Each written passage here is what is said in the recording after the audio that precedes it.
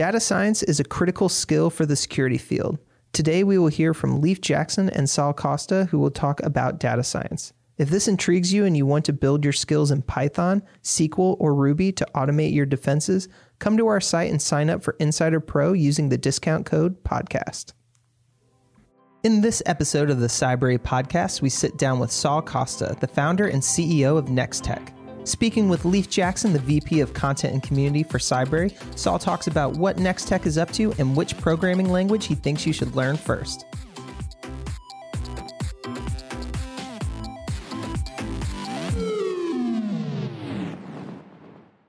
Hi, everybody. Leif Jackson here, head of Content and Community here with Saul Costa. Welcome, Saul. Thank you for having me. CEO of Nextech. Super excited to have you here today.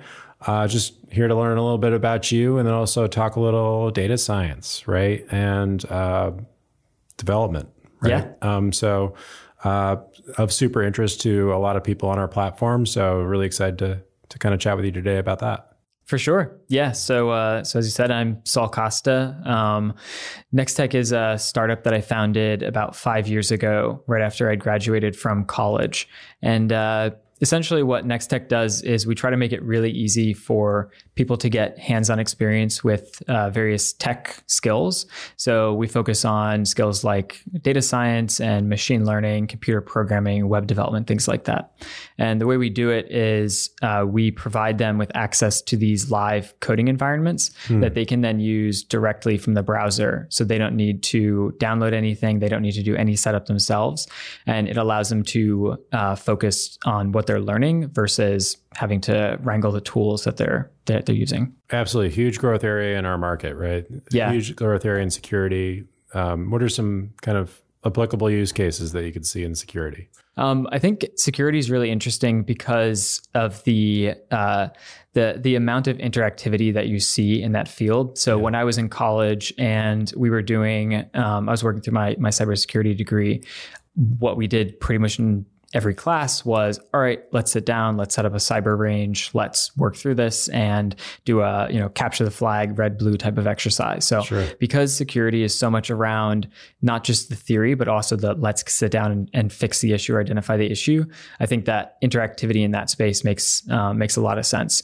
One thing that I'm really excited about, and is something that we're going to be working with Cybrary on, is kind of the merger between cybersecurity and data science and programming, and starting to focus on these kind of new ways to look at security using these existing approaches like data science.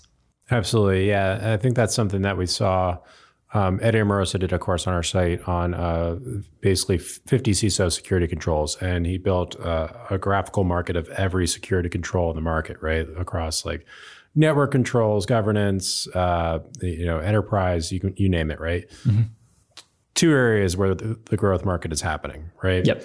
Data science and cloud actually are the kind of the big two, right? And I think it's super changing the game, right? Of how we analyze log files, how we analyze vulnerabilities, those kinds of things. So I think that the content that you're going to be delivering on the platform is really going to take them to the next step. Right. Not to use a pun with your company, right? we run into a lot of cases where we do that. Like, what are we working on next? And I go, oh, we did it again. So, I mean, just backing up a bit, so what got you originally interested in kind of programming and data science? Yeah, for sure. So I'm really proud to be a lifelong programmer. I wrote my first program when I was about 7. Yeah. And it was in QBasic, which is really interesting for people that are use QBasic and probably Windows 95 at that point. You used to be able to launch QBasic very easily from your start menu in Windows. It was like one click basically, and you have a programming environment set up and you can start learning. Right. And fast forward like 10 years from there to when I started to formulate some opinions that eventually led to me founding Nextech, it was much harder to get to a point where you could start writing code. So we'd actually regressed from that state where me as 7 years old could sit down and learn QBasic. And then, now students 10 years later are actually having to do all this really complex setup. Right. But yeah, so I started with that, moved on to C++ and started in college doing Ruby on Rails application development. And most of the work that I've done on the data science side has actually been around what's called data engineering. So rather than building out data science models, it's figuring out how do we take billions and billions of data points and process them at scale. So what are the types of aggregations you need to do, not only to be able to store that type of data, but to be able to extract it fast enough for it to be relevant to the users of your product.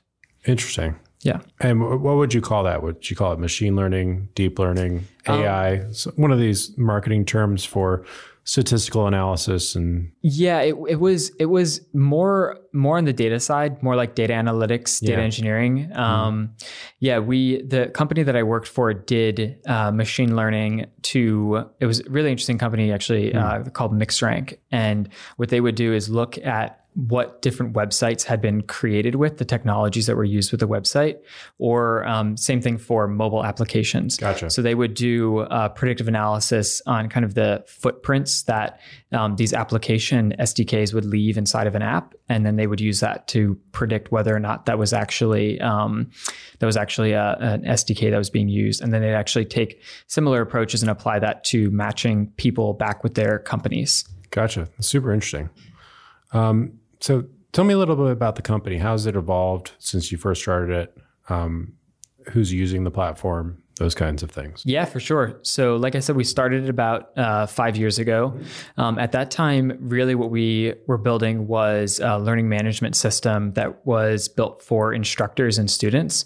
And so instructors could log into the product and they could build out an assignment and specify a series of test cases that they wanted to run against the code that their students uploaded. And what we found very quickly was that we really wanted to work with companies that worked with instructors. Okay. And the reason for that is we, from a business perspective, could close one deal and then suddenly we have hundreds of thousands of students using the product. So it became much easier for us to scale as a startup team where we're managing a relationship that's with that vendor for the instructors as opposed to working with each instructor individually. So it scaled much better for us. From there, we focused mostly on what we at that point started to call our platform. So the ability to not only have the lab environment for the students, but we really built out this content creation tool that allows for programming and data science and other tech field content to be created very, very quickly. Cool. And so what that has now evolved into kind of the third phase of the company is this content library that we've built out ourselves. And so we now have the ability we have about 400 hours of content on our website that you can sign up and take. So not only are we partnering with these content companies and these companies that are selling to instructors and students, but we're also building out our own content library. Great. So tell me what's in the content library and, kind of how it's building. Yeah, for sure. So the three areas that stand out the most are definitely data science, machine learning, and introductory programming. The reason for that is we partnered with a company called Pact Publishers out of the UK. And what we have with them is really special where they produce this really great library of ebooks for various tech skills. They focus wholly on tech skills as a publisher. And our partnership allows us to essentially access that catalog and build course material around it. And so what we did when we started this just over a year ago now, we just tried everything. And we built out content for, everything from Bitcoin to data science to machine learning to Rust programming and all of that. And we marketed it all equally. And we found that the data science machine learning content really hit a note with the community, and that's what we saw the most traction for. The introductory programming, that what we find is also gets a lot of usage. And I think that's because, at that point, there are so many people that are starting off programming, and there are a lot of opinions out there around which programming language you should start with. So we kind of just try to offer one for each language. Gotcha. So which one should you start with? Well, I would encourage you to start with C++. If you want to learn programming, it's definitely going to take more time and more Red Bull than starting with Python, for example. But it gives you a coverage of the subject area, especially like moving beyond just the application, but into the theory of it, that you're really not going to get if you use a higher level language like Python. It's what I used for the majority of the time when I was really getting ramped up with programming, and looking back and taking into account the languages that I could have used. I'm definitely really glad that I learned C++. And a lot of these other programming languages like Python and Ruby and so forth, they're actually built on top of C, which is a very, very similar language to C++. So you get that foundational language, and then you can build up from there. Gotcha. No, that makes sense. So what are kind of the major trends that you see from like data science learners recently? It's really exciting, I think, because the main trend there is that everyone's doing it now. Right. So you're seeing data science, previously you were seeing data science with applications like I was talking about with MixRank, where it's kind of much more technical, and the programmers on the team are working on the data science and the machine learning applications. What you're seeing now are like finance teams and customer support teams and analysts that have never written a line of code in their life before, but now they are presented with this opportunity to take whatever process it is that they're currently doing and do it much better if they get the understanding of introductory programming and of data science. And the great thing about data science is that it's something that you can jump into very quickly and immediately start to be productive with drawing insights from your data set. And I think in the day and age that we're living in now, with the volume of data that's being produced, it's kind of like you're either in or you're out, and you need to kind of get on the bandwagon to stay relevant and to keep up with the pace of the data that's being produced. Yeah, absolutely. I mean, 60% of the world's skills in the next 5 years haven't been invented yet, right? Yeah. So that's something that we say all the time. And the reason that we have the fastest growing catalog in the space, right? Because we want to keep up with the tech skills and the security skills that are necessary for the tech teams out there. Who performs best on Nextech? Like, from either a learner or a creator perspective, like how can I determine like this is something for me? One of the things we focused on a lot recently in terms of the student experience are people who are taking our more interactive courses. So we actually just last week ran a whole bunch of analytics on our usage, and what we found is that the courses that we have that have any layer of interactivity, and by that I mean they're actual tasks for the student to complete and these like live challenges for them, they make up about 30% of our catalog and 80% of our usage. And so what we've started to do a lot more is invest into producing those types of courses. And I think that between a student and a creator, we try to develop an experience that's good for both of them. And it's actually funny when you look at our product, because the interface for a student and the interface for a creator are very similar to each other. So between the two, you almost can't tell which is which. And so the content creator is able to come in there and very, very quickly produce content, and then see what it's going to look like for the student's experience, and then push that out for them. Interesting. Yeah. And you talked a little bit about how you select content based on work roles and the skills related to that work role. Can you talk about what those work roles are that you're looking for, and then what content that you're adding based on those work roles? Yeah, for sure. So the content that the skill paths, which is what we call them, that we're focusing on right now, are for Python data scientists, Python machine learning practitioners, and then Python web developers. And so what we tend to do when we're picking content for that is we look at well, number one, we have a bit of experience ourselves to build on, which is really great. And we're also then looking at what the industry standards are. So what's really cool is there are companies out there like Stack Overflow, for example, or HackerRank that have gone through and they've surveyed people based on their roles and said, what skills are you learning? What don't you know that you wish you did? For the data science and machine learning topics that skill paths that we have, those are very heavily focused on looking at data from multiple levels. So there might be something that's like data science that's going to use some algorithms. There might be something that's more like developing an application using data science algorithms. We're going to throw a lot of SQL in there as well. And then when we look at the programming side of it, it's just what programming skills do you need to be productive in those subject areas.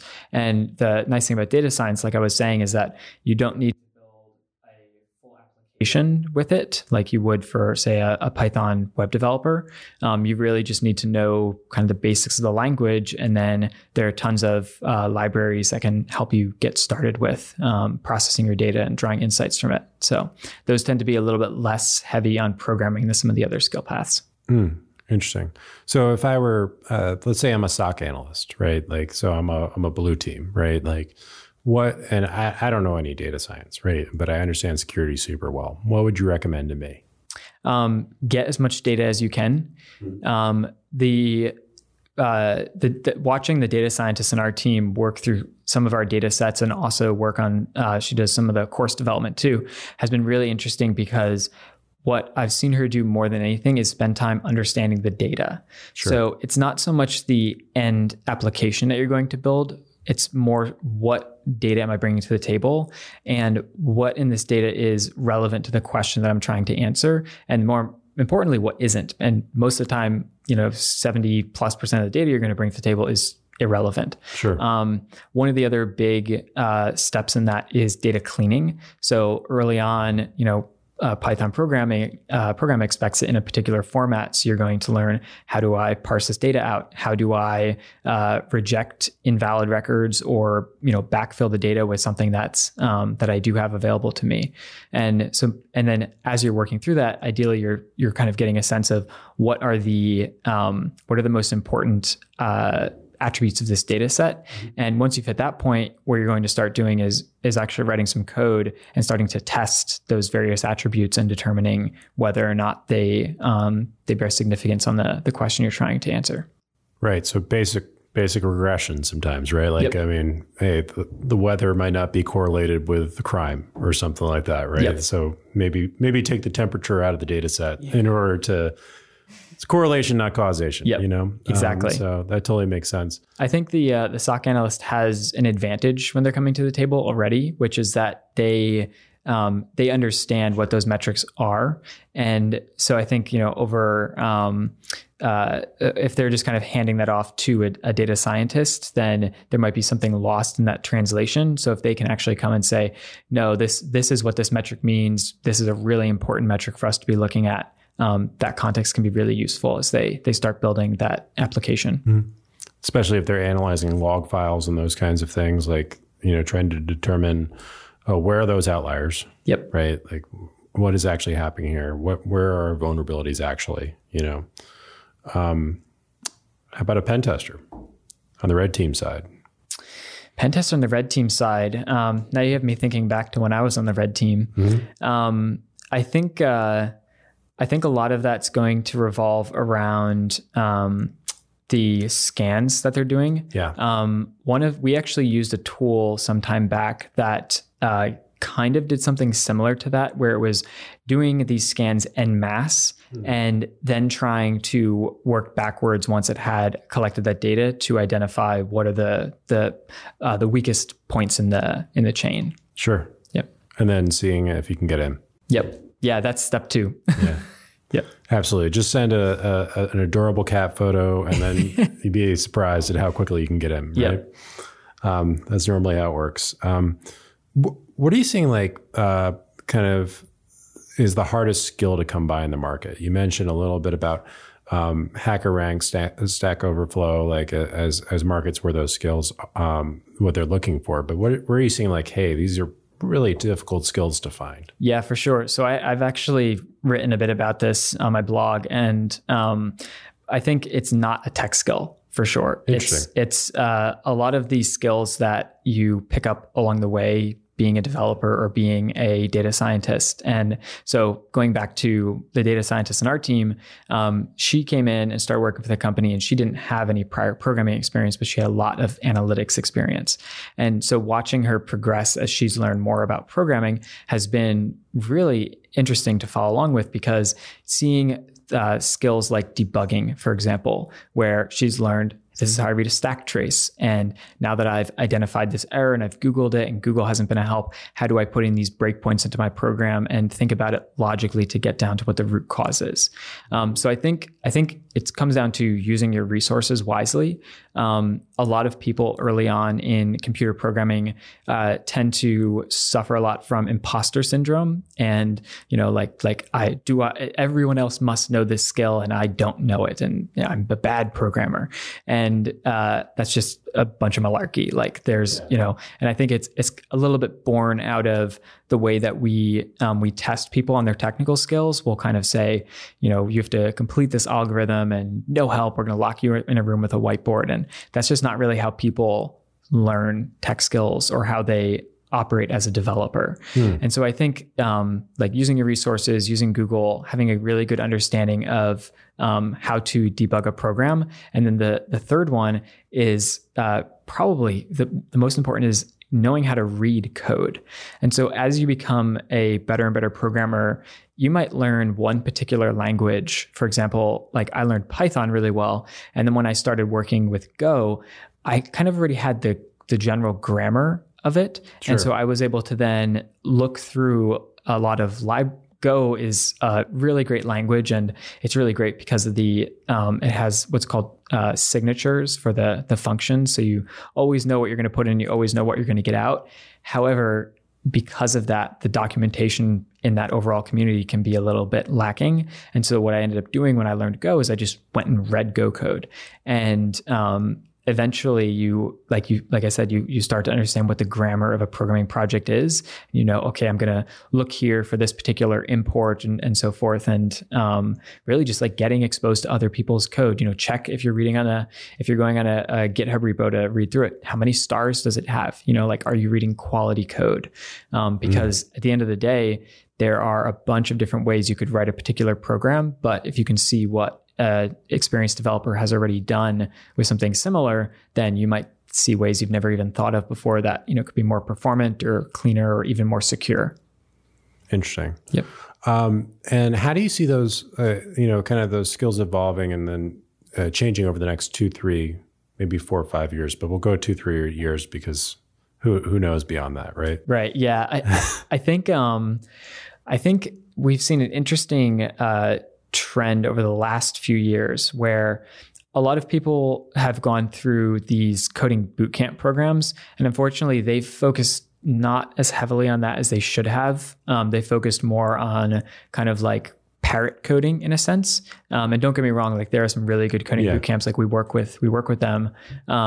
But what ends up happening is the programmers that come out of that tend to be able to replicate code, but not really be able to break outside of those boundaries of what they already know. And so talking with other people who are hiring in the technical field, they've expressed similar sentiments that I'm sharing, which is, I get you know the programming language, you know the syntax. Do you know how to think like a developer? And some of that comes from going into it with the awareness that it's not all just about the code. And some of it comes from just sitting down and writing code and being stuck and debugging your way through it. And so I think that the trend you're going to see, back to your question, is hopefully a higher emphasis on those types of skills, producing better developers, not just better programmers.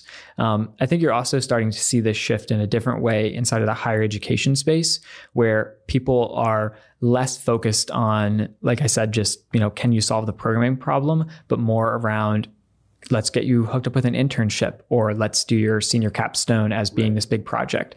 And my hope is that there's going to be a general mentality shift towards that more and more, where you're not just producing people who know how to code, but people who know how to write applications as a developer. Yeah, absolutely. I mean, you have to know the pain, right? Yep. I remember, I think one time it took me like 2 days to find a semicolon. We've all been there. Yeah. It's a very memorable experience, right? But you kind of need to build that, you call it grit, right? Like as you're going through the code and it's not compiling and you don't know why, and it ain't telling you why, right? Yeah. Like, so it's almost like a kind of creepy intuition after you've been programming for like decades. The thing that I've found is that I always start with the least intuitive answer, like the thing that no way is it going to be this thing. And surprisingly enough, a lot of times that's where the issue is. And I kind of sit there like almost shaking, like, oh God, what if I hadn't checked that first? Like this would have been days of looking down the wrong path.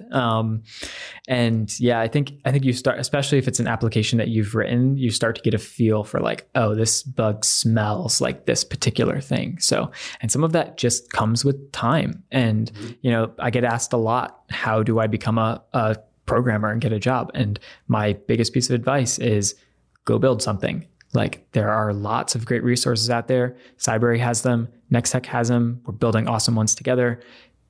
But at the end of the day, it's sitting down and coming up with any idea, replicating an idea, it doesn't matter, but actually going through the motions and building an application for yourself, or running some aggregations, doing some data science also. Like there's plenty of different ways you can approach that. And actually sitting down and doing it yourself. Like you can't replace that in a classroom or a coding bootcamp program or anywhere else. So yeah.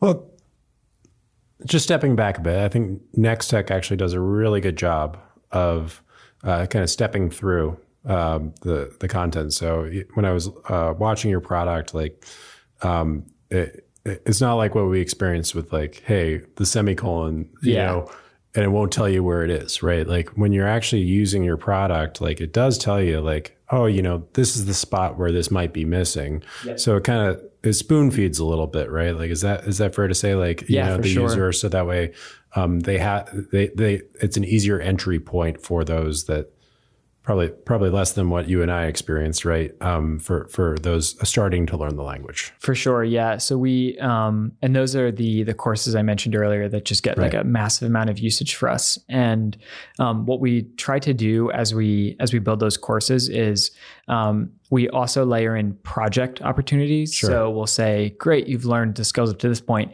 Here's an idea for a project and just kind of a blank space for you to get started with it and then actually build something for yourself. Gotcha. And is that where you replicate the pain then in the project? Basically. Yeah. Gotcha. Here's the spot to, knock your head against the wall and just like, figure it out. And then if you need to, then you can continue on through the course and pick up some new skills. So. Awesome. Anything else that you have for us today? I think that's pretty much it. Really excited to be here. This is, really cool. I'm so excited to work with you and thanks for coming today. Yeah, for sure. Thanks for having me. Thanks all.